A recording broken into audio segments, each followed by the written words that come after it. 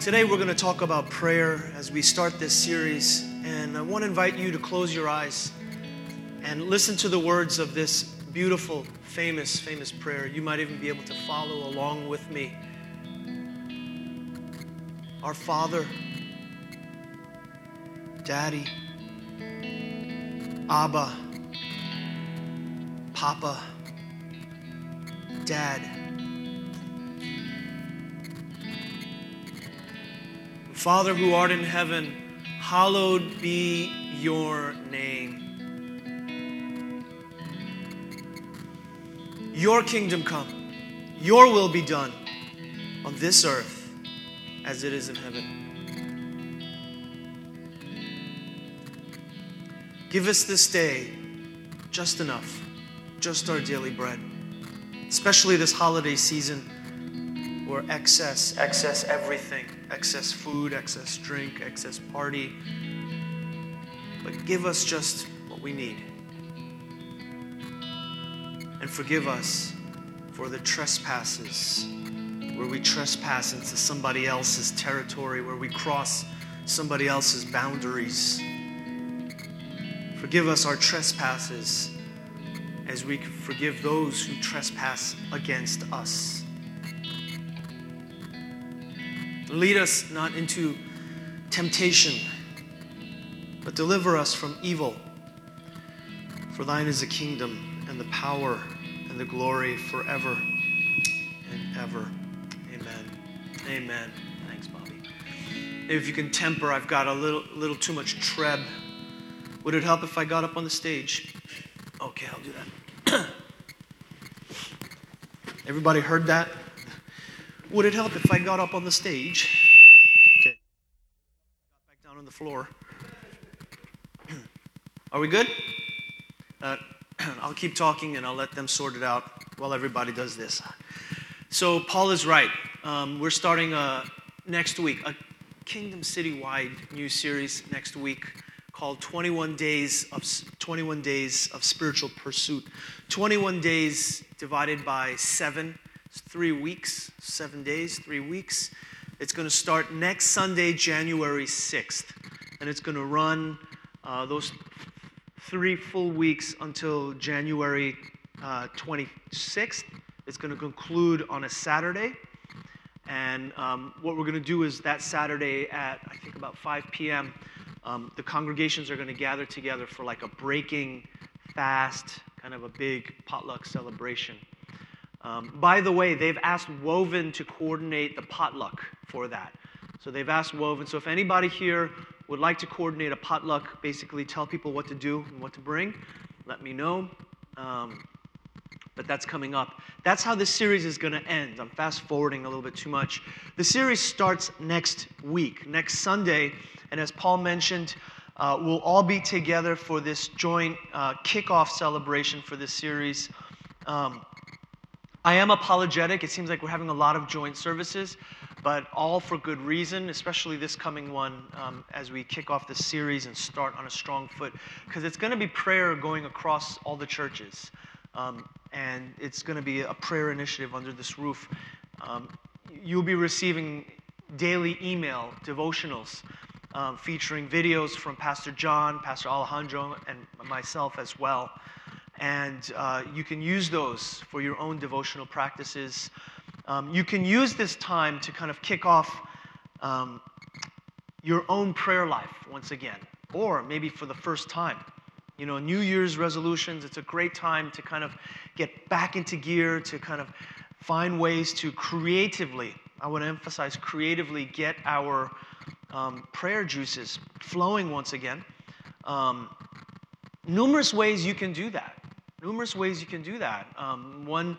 One idea is to use those devotionals. If you get those devotionals, to use them in the email, to pray through them. Maybe if you are making rounds in the med center. And I was talking with a doctor this holiday, and how difficult it is for people in the med center to just really get away. I know, because we've been trying to coordinate that med center examine thing for a long time. It's so difficult. But even if it's for 30 minutes and you have time for a lunch, to even be able to just pray through the devotional you receive? Or how about this for an idea? How about the examine of conscience that we've been teaching, that we've talked about? What if you said, hey, to somebody here in this congregation, what if we talked every night? And for 21 days, we did an examine of conscience together. What do you think if I called you, and just for those 21 days, every night we ran through, we did an examine? How about that for an idea? That's something that I practice myself. Or maybe you might even consider fasting during this time. So all of these different ideas about prayer, this is a great time to jumpstart it. But what I want to do today is prepare us a little bit for this series that's going to start next Sunday. It's going to start next Sunday, and what I want to do is do some instruction on prayer that comes from Matthew chapter 6. Matthew chapter 6. So if you have your scripture, if you have your Bible, you can turn and look at Matthew chapter 6. And I'm going to be reading verses 5 to 13. These words, these instructions that Jesus gives on prayer. Jesus, I just said you can try this, try that, but he gives some pretty clear-cut directions here. When you pray, he says in verse 5 of Matthew 6, when you pray, don't be like the hypocrites, for they love to stand and pray in the synagogues and on street corners so that they may be seen by people. Truly, I say to you, they have their reward in full.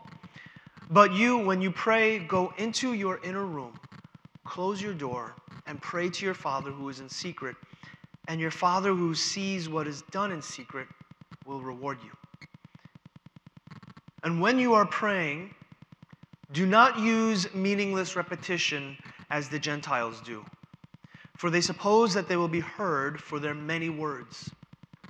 So don't be like them, for your Father knows what you need even before you ask Him. A couple of times throughout my tenure as pastor in Houston, I've heard people say, I don't know how to pray. I don't even know what to say. What do I do? Why do I pray? What's the purpose of prayer? And so 4 instructions on prayer. This is my attempt to really make it as clear and practical and accessible as possible. 4 instructions on prayer that we see here in Matthew chapter 6. The first instruction, and you see this in your notes, is it must be done in secret. Pray in secret. Now, we prayed publicly here. We prayed publicly. But the point that Jesus makes is don't do it on street corners. Don't do it for show. Don't do it so that people might see it. Now, we do that at church, but more importantly, make sure it's happening in secret. Make sure that it's happening as well in secret. And I think what Jesus is talking about here is that the quality of our religion, it cannot be just for show. It can't be just something that we do in front of people. It must also be something that happens behind the scenes. When I was in my early 20s, there was a quote that I heard. It probably came from a football coach. And it captured me, and it stayed with me. Because to me, it spoke about exactly what Jesus said here. And that quote is, character is who you are in the dark when no one is watching you. Character is who we are in the dark when no one is watching us. Who are we in the dark when no one is watching you? And my friend, I remember, he's smart Alec, he replied to me, I'm sleeping. But the point is, who we are in secret, well, our faith needs to look real there too. Our faith is not just something for show. And if it's something that it's just outward, it's just something that we all do together. We come to church and it's something that we do publicly. That's really not enough. The true quality of your religion is not what happens publicly. Well, I went to church this week. Or I prayed at the table when everybody, it's like Dad always gets us to hold hands and we have to pray over the meal. Well, we did that. The thing is, our spirituality must be real in the secret as well. And that is indeed the real test of if our faith is not just real, but alive and well. If our faith is alive and well, it's going to be alive and well in public, but also in secret. So there's this real personal quality about this passage, this private. It has to be real when no one is watching. In fact, that phrase in verse 6, pray to your Father who is in secret. Pray to your Father who is in secret, and your Father who sees what is done in secret will reward you. Those exact words are repeated 3 times in chapter 6 of Matthew. They're repeated 3 times here in regards to prayer, in verse 4 in regards to giving. So if you're giving, make sure you're not showing everybody, well, here, I just put in like $100 bill into the offering plate or something. Don't do that.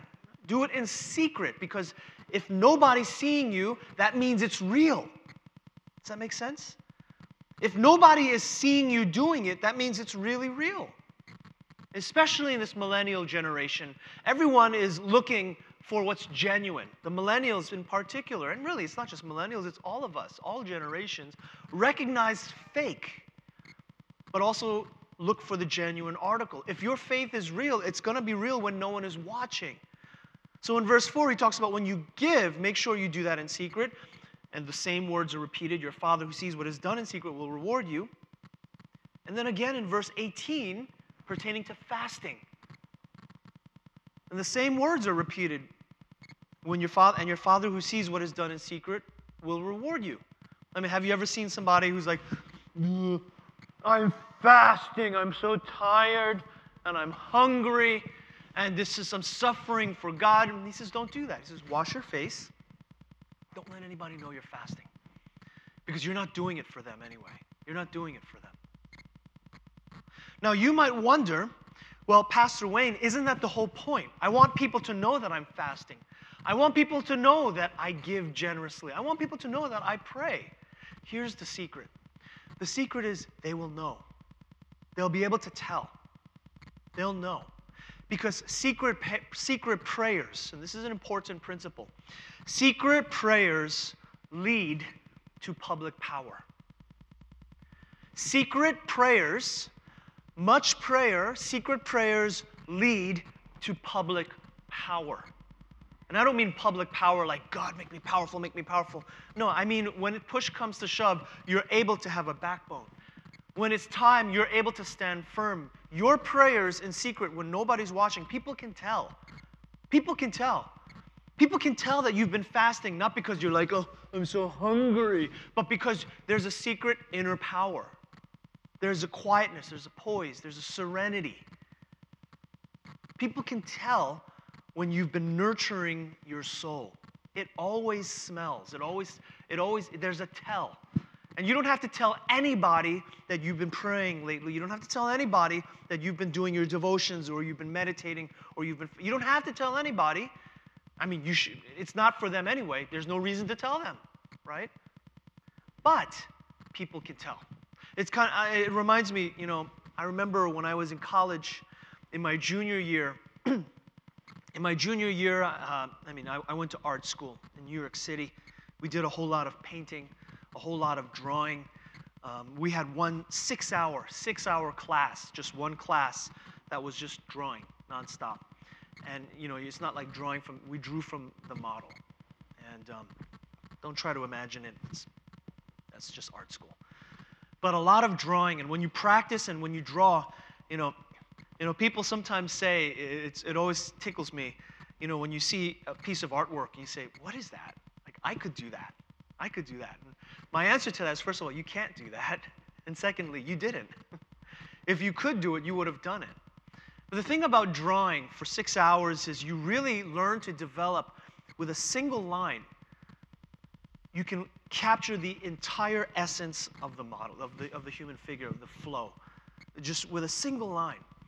And 6 hours every week for the entire school year, you get really good. And, Pasalacqua, my teacher, he was one of the great masters. I mean, he did portraits of presidents and royalty. And he was my professor.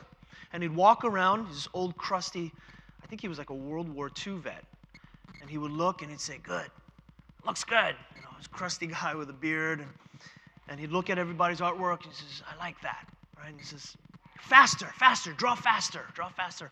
You know, like you're not doing this kind of sketching thing. He says, faster, faster. He'd always tell us faster. He'd tell us faster.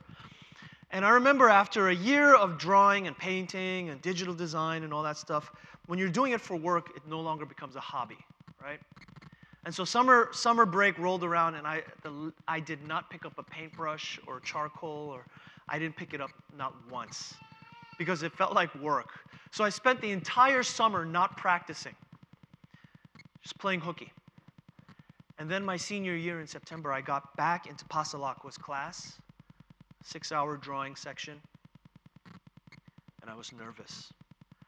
And I'm drawing, and Pasalakwa was making his way around. Good! I like that! Faster! And as I'm drawing, he comes around my shoulder, and he's silent. He looks at my he's looking at me on the charcoal paper, trying really hard to make up for 3 or 4 months of no work. And you know what he says? You haven't been drawing, have you? I'm like, the dude could tell just from one line that I haven't been drawing. And I didn't say anything, but he was dead on. He was exactly right. You know, we can tell with each other. We can tell. I mean, not that you're going to come up to somebody and say, you haven't been praying, have you? Right? You're not going to do that. But we can kind of just tell when somebody, we can kind of just tell. There's an African proverb. It's actually an African story about when in one African country where people first started becoming Christians, way back in the day, when they sought out privacy to pray, these early Christians, they would pray, in the thicket, in the different parts of the wilderness. But they had regular places that they would go. If they were praying, in this part of the woods, the trail to their secluded spot would grow, it would grow, instead of overgrown, it would be, trod. There would be a path that would be worn. But if somebody had not been praying, the grass would grow back. And they would encourage one another by saying, brother, sister, the grass is growing on your path. And you haven't been praying. We can tell. People can tell. People can tell when you've been working it. Because it's just, we can see the quality of your line. We can see the grass growing on your path. Secret prayers lead to public power. They really do. If you want to know, how can I be a better leader? How can I be more assertive? How can I set boundaries better? How can I be more patient? How can I be more kind? Pray. Pray. That's where the source of strength will come from. So pray in secret is the first instruction. And right away,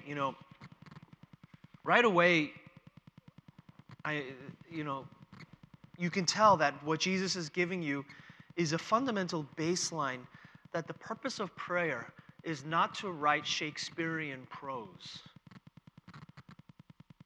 Like, have you ever prayed, especially when you're new at it, and you pray and you're like, dear Jesus, I'm sorry, give me a do-over. Scratch that, I want to start over again. It doesn't matter. You're not doing it for public eyes. Do it in secret. Find ways to pray. The second instruction that Jesus gives, so the first thing, right off the bat, he says, do it in secret. The second thing that Jesus says is, do it in an inner room. Find an inner room. An inner room. What is an inner room? What's an inner room that Jesus is talking about? The word there in the Greek is timeon. Timeon was literally, one commentator puts it like this. He says it was any kind of storage chamber. It's a kind of room where sacred vessels could be stored, everyday supplies like the toilet paper or the plunger. It's a place where you store these supplies. even water for bathing. So back then they had to store water. So it was a back closet. And he continues, the commentator says, there's a link with remoteness or privacy. So it's a sense where it's a back secluded room where people are not going to open it. Oh, I'm so sorry. What are you doing in there? It's a remote, private place. And he adds, it works best if there's something inherently odd about using the room for prayer. There's something odd about that. There's something inherently odd about that. You see, why does Jesus say, go pray in literally your wash closet? Why does he say that? If you've read the Gospels before, Jesus oftentimes is looking for secluded, quiet places to be alone. Do you remember that? If you've read Matthew, Mark, Luke, or John. Oftentimes, throughout the story, the Gospel story, Jesus is missing. Or he's in the wilderness, he's in the woods. If he's not in the woods, literally making a path, making a trail. He's praying in seclusion over on the grove of trees over there. Or if he's not in the woods, he's on a boat, setting out, removed from people. But what happens, now listen to this, what happens when you get into a city where you have no grove of trees down the street where you can quietly pray, or you have no boat where you can get off and set off? For me, my dream, I've always wanted a kayak. I've had this fantasy that I could have a kayak so that one day I could just get on the kayak and go out and be with God and never come home. But where? In Cinco Ranch, am I going to do that in the middle of the lake somewhere and just pray to God? And there's the pizza shop over there and just people staring. When I was living in Seattle, you could do that all the time. In Seattle, if you had a kayak, you could literally disappear into the woods and be with God. But if you're living in a city, you can't do that. There's no secluded places, especially in Jerusalem. Especially in Jerusalem, Jesus knew this because he had been into Jerusalem at least more than once. And being in this holy city that was crowded, probably about 80 to 100,000 people, 100,000 people living in this small space, and then during the festivals, during the feasts, up to 1 million people. 1 million people jamming. Where are you going to pray? Where are you going to pray? So the whole point is you have to find a secret place. And so you find a secret place and you get down and you on your knees, and I encourage you, practical. If you want to find a secret place, get on your knees. Now, you get on your knees, and then you're just about to pray, and then somebody comes in and, uses the toilet and flushes it, or somebody's, what are you doing in there? I mean, imagine how hard it is to find a secret place. And what Jesus is saying is, listen, I don't care if it's your office or if it's your study or if it's the back of your car or if it's your wash closet. Use it, conscript it, take it, just do it. I think that's the essence of what he's saying here. If you're looking for the perfect temple or the perfect grove of trees over there, you may never find it. Just find whatever you can and do it. Do it. Whether it's a back room, whether it's a closet, conscript it. Conscript it. Just take it and use it. Forget about all the ceremonialism and all about that. Forget about it. Just use it. I remember for me personally, one of the best gifts I ever had in my life was somebody who showed me how to do this. And I wish maybe I should be a better discipler in that regard.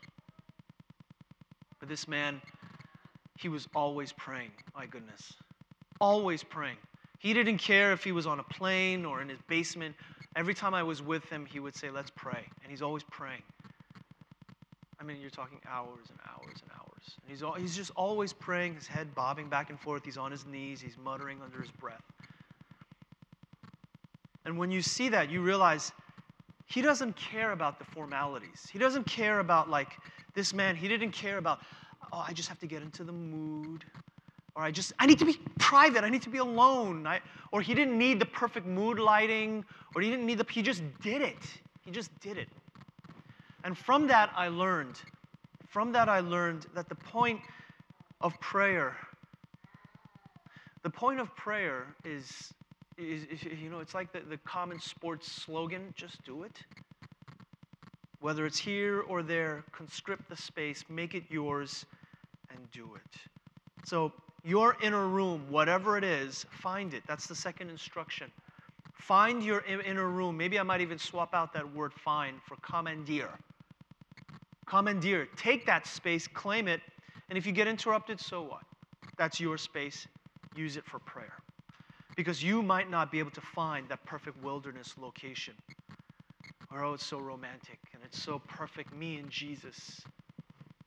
Whatever space you have, use it. There's a pragmatism about it. There's a pragmatism. I think that's what Jesus is on to. Pragmatic. Here's the third instruction. The third instruction is engage your mind. So first, pray in secret. Second, find your inner room. Third, engage your mind. When you pray, engage your mind.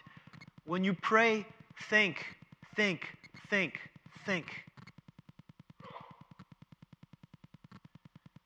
Now, you'd be like, duh, isn't that, why do you have to say that? Because I think the misunderstanding about prayer that's very prevalent is the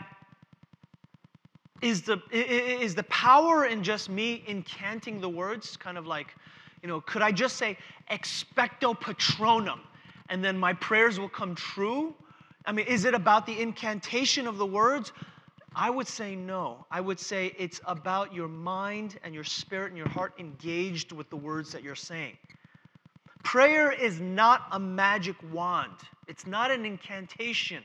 That's not the purpose of prayer. And if it doesn't work the first time, expecto patronum, expecto patronum, expecto patronum. That's not what prayer is about. The mind and the spirit and the intellect engaged with the words that are coming from your mouth. Jesus says in verse 7, when you pray, don't use meaningless repetition. Don't use meaningless repetition. Wingardium Leviosa, Wingardium Leviosa. It didn't work the first time. It's that the purpose is not the meaningless repetition. The purpose is engaging with the God to whom you are talking. The purpose is engaging with the God with whom we talk, not that repetitious kind of blabbering on and on. The word there for meaningless repetition is very interesting. Listen to this. It's two Greek words put together, logeo, logos, if you know that word logos, which is word or speak, and then bata, logeo, bata, which is this repetitious sense about it. Bata logeo.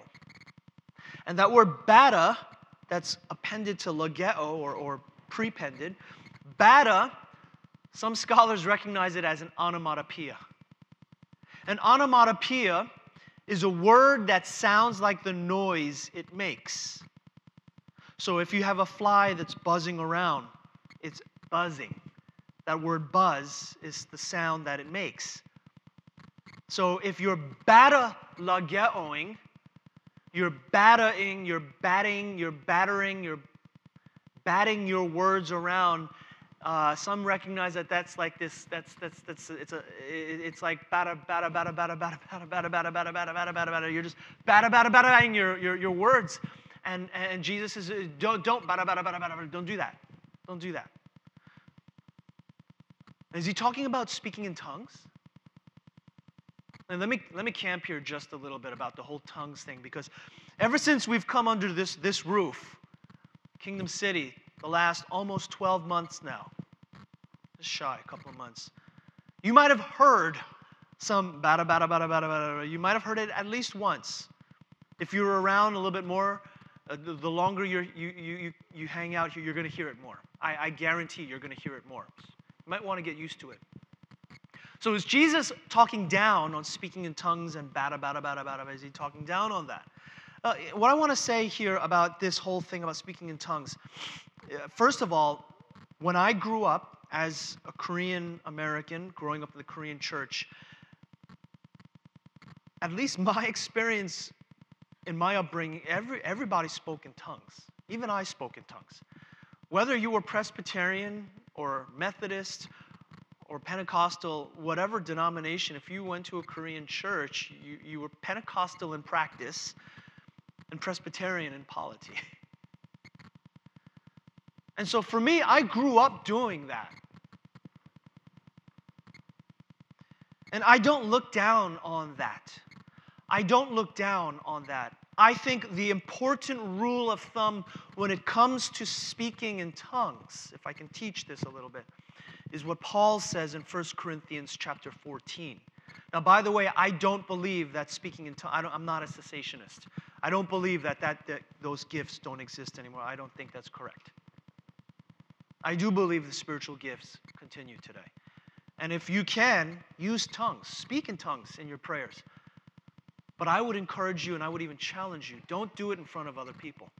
Do it alone. If you speak in tongues, if that's great, do it in private. Not because you're offending somebody in public. I mean, if you want to do it in public, fine. But it's better to do it in private. That's my advice. Speaking in tongues as a prayer language is better in private than in public. That's my personal opinion. Why? Because as you're praying in tongues in private, if your mind is engaged, it becomes a powerful practice. This is what Paul says in 1 Corinthians chapter 14. If you pray in a tongue, he says, if I pray in a tongue, my spirit prays, but my mind is unfruitful. What is the outcome then? Therefore, pray with the spirit, but pray with your mind also. And I like this. He says, sing with your spirit, but sing with your mind also. I mean, in church, it's like, what were we singing this morning? What was the second song we sang? It escapes me, but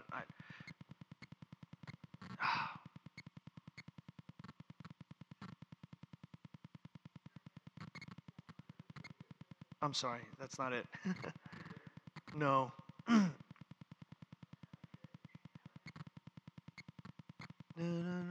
To our God.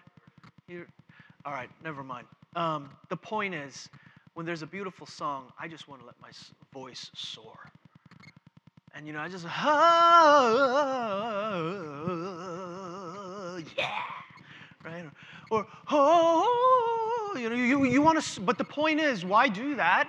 We could do that. But the mind must be engaged in our spiritual activity.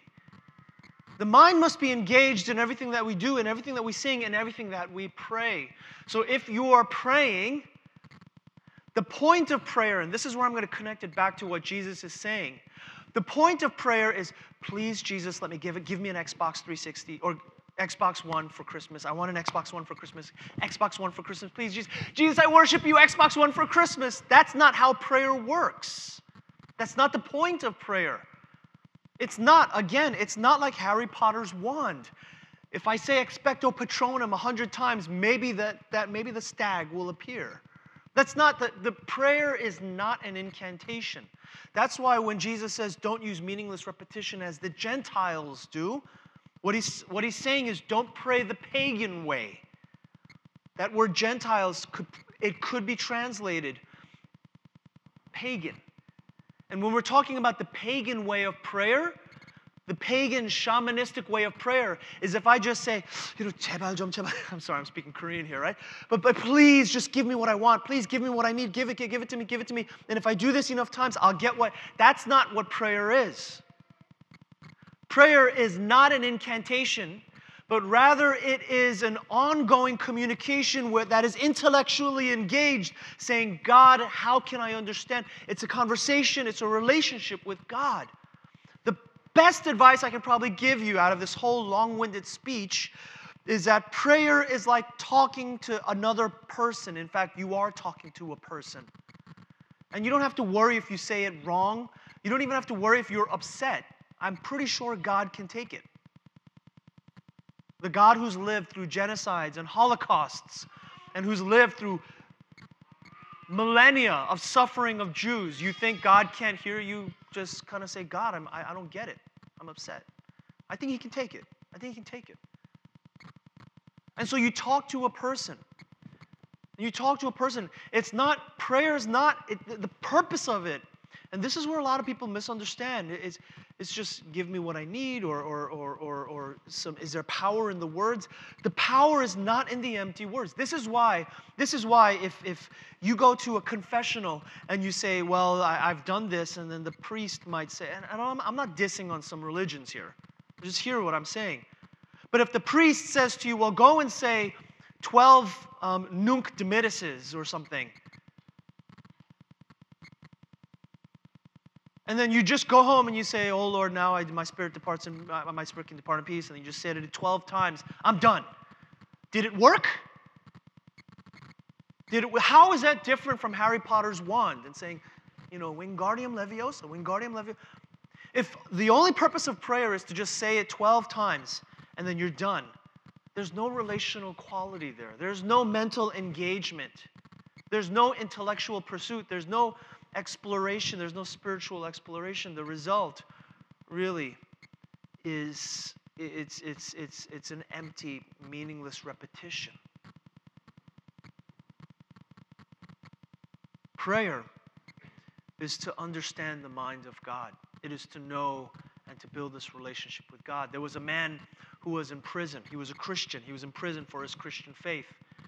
And he was in the corner of a cell. I mean, what privacy do they have, right? So he was in the corner of his cell praying because he used whatever space he could get. And he's praying, and his cellmate finally says, why do you do that every day? You think praying is going to get you out of prison? You think, he's like, prayers and more prayers, it won't help you get out of here any faster, mate. And the Christian, he turned around and he said, you think I'm praying to get out of here? Then you don't get it. You don't understand what prayer is. I'm not praying to get what I want. I'm praying to know the mind of God. I'm praying to understand. I'm praying to relate. I'm praying to know His will. That's why I'm praying. I'm praying so that I can last another day in this cell with you. I'm praying so that God can give me strength, secret prayers, and public power. I'm praying so that I can know who God is. That's why we pray. So you say, Pastor, make this practical for me. What do I say? What do I say when I pray? What words do I say? You know what you can say? This is what you can say. If you don't know how to pray, and in weeks to come, maybe I'll do even more practical stuff on, adoration, confession, thanksgiving, supplication, all that stuff. But you know what you can say for now? God, who are you? What is your will? What kind of God are you? Who am I? Who am I in your eyes? Who are you? What are your plans? How? Search Him out. Interrogate God. When you read the opening chapters of the book of Exodus, the second book in the Bible, when Moses and God finally encounter each other, do you think God interrogated Moses? Saying, Moses, 5'10", how many pounds do you weigh? Are you good with your words? Let me see your resume. It didn't work that way. It was the other way around. It wasn't God interrogating Moses. When you read the opening chapters of Exodus, you see Moses, listen to this, Moses interrogating God. Who are you? The people are going to ask me, what's your name? What is your name? And God says, my name is Bob. Okay, I'll tell them, Bob sent me. No. When God says, my name is I am who I am, I could do a whole sermon on those 4 words. There's tremendous amount of character, personality.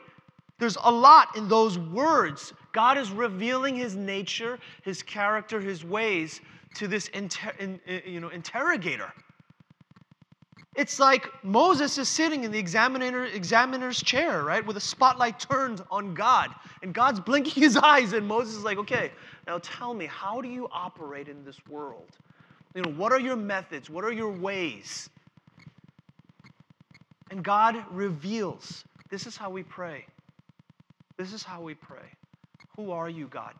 What are you doing? How does this work? What are your ways? Okay, the end. Amen. I'm done. You walk away. No. Wait. I was going to tell you the answer. God is going to reveal the answer, and this is why, and this is the fourth and last instruction. Pray with Scripture. Keep the Bible open. Keep the Bible near you when you pray, and keep it open. Keep the Bible near you. Maybe you'll get to the place where you know Scripture so quickly, you've read it so many times. I do this for a living, so I instinctively know where stuff is. But you'll get to a point where you'll know Scripture so well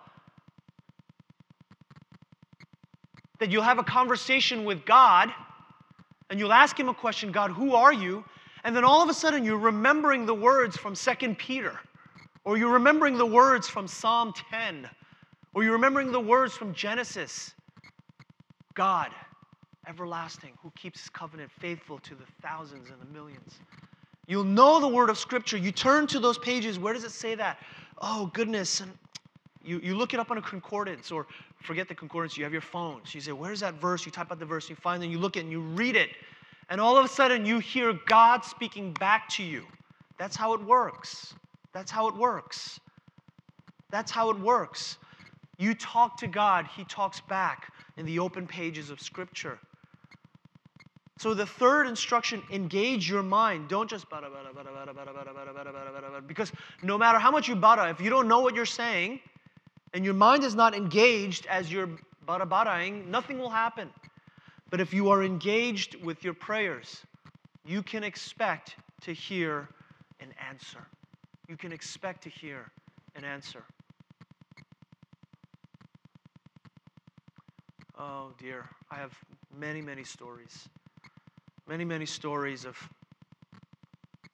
in my own experience, where in my prayers to God,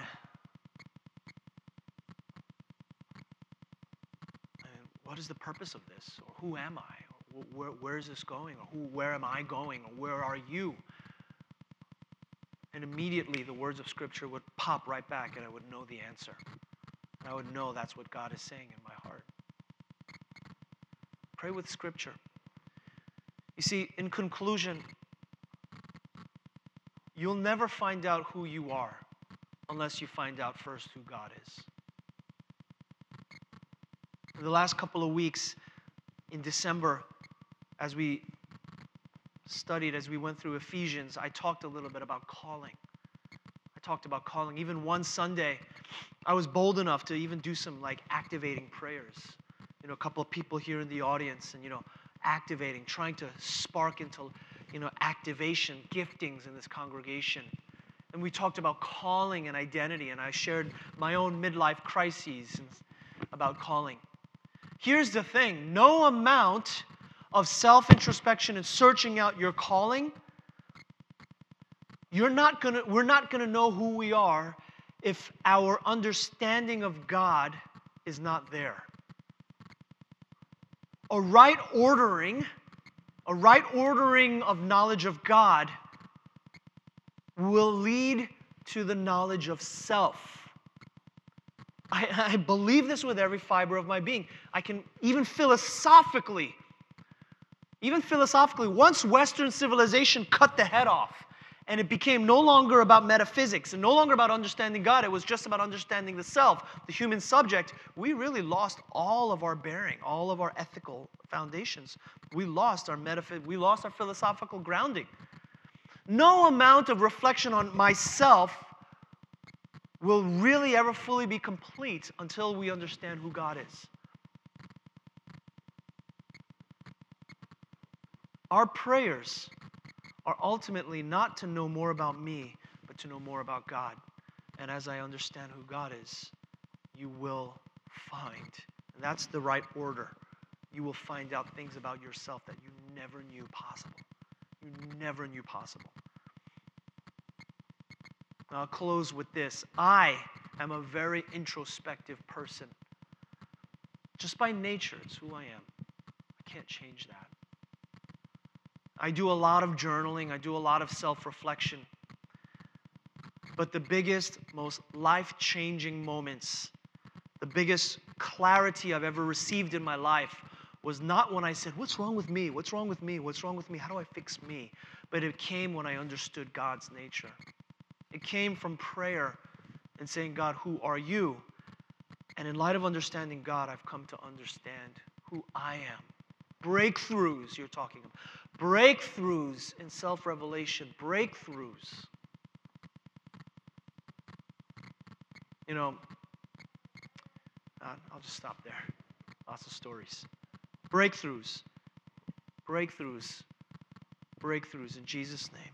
May breakthroughs come as Woven encounters God. And here on earth, may each of us individually have greater realization as we embark on these 21 days of spiritual purpose, prayer, fasting, whatever that looks like. 3 spiritual principles. I close with this. I want to leave you with these applications as you go your way. 3 things that I think are very important principles and truths. The first, fill in the blank, character is who we are when no one is watching. That's why Jesus says pray in secret. It's not in public. We have to develop a private prayer life, friends. It's not just public. Religion is not just about Sunday. We have to develop a spiritual life privately, because character is who we are when no one is watching. It's going to be developed privately. It will be developed privately, but this is the second spiritual principle, second fill in the blank. Your secret prayers, they will lead to public power. People will recognize, they'll be able to tell the quality of your line. They'll see the pathway. They'll see the changed you. Secret prayers will lead to public power. And the third and last principle, we will never know who we are unless we first find out who God is. We'll never know who we are. I'll never know who I am unless first I find out who God is. Close your eyes at this time. I'm going to invite the worship team up. Maybe we could even dim the lights. And I want to give you some time now. Prayer is a muscle. It really is a muscle. I learned this, thankfully, in my late teens and early 20s. Like all muscles, it can atrophy. If it's not practiced, it can atrophy. But when prayer is exercised, that muscle, when it becomes strong, powerful things happen. Whether you decide for these next 21 days or this upcoming series to fast or to show up on Wednesday night, I encourage that as well. Wednesday night prayer meetings. Or whatever you decide to do, let's make a start now. Let's make a start right now. I'm just going to walk you through a quick formula. The formula is called ACTS. That's an acronym. ACTS. ACTS, like the book of Acts. The A stands for adoration. And so, under your own breath, quietly, just speak words of adoration to God. God, I adore you. Lay my life before you, how I adore you. So as the music is quiet, go ahead and pray. Talk to God in adoration. It might feel weird if you've never done it before. Just try it. God, I don't even know if you are there. I don't even know if you're real. But I know you're good. I know you're good. And so I give you praise. Adoration can also be thanksgiving. You can also use the A to thank God. Thank you, God. The C in Acts, ACTS, the C is confession. Confession. Where we've breached some ethical guidelines somewhere, or we've crossed the line. That word trespass in the Lord's Prayer, very intentional. I crossed somebody's boundary. I crossed your boundary. I confess I did this. ACTS, the T is Thanksgiving, actually. There's Thanksgiving there as well. You can practice this in different order, but we've done some Thanksgiving already, ACT. And finally, S is supplication, adoration, confession, thanksgiving, supplication. Supplication is basically supply. What do I need from God? God, this is what I need. This is when you can ask for that Xbox One. I'm just kidding. This is when you can ask God for what needs. Typically, we don't do this the first thing. You don't go up to your mother or your father and say, I want this. We spend time first in the proper order, thanksgiving, confession. And then we close, we finish with supplication. Whatever needs you have, bring them before Him now.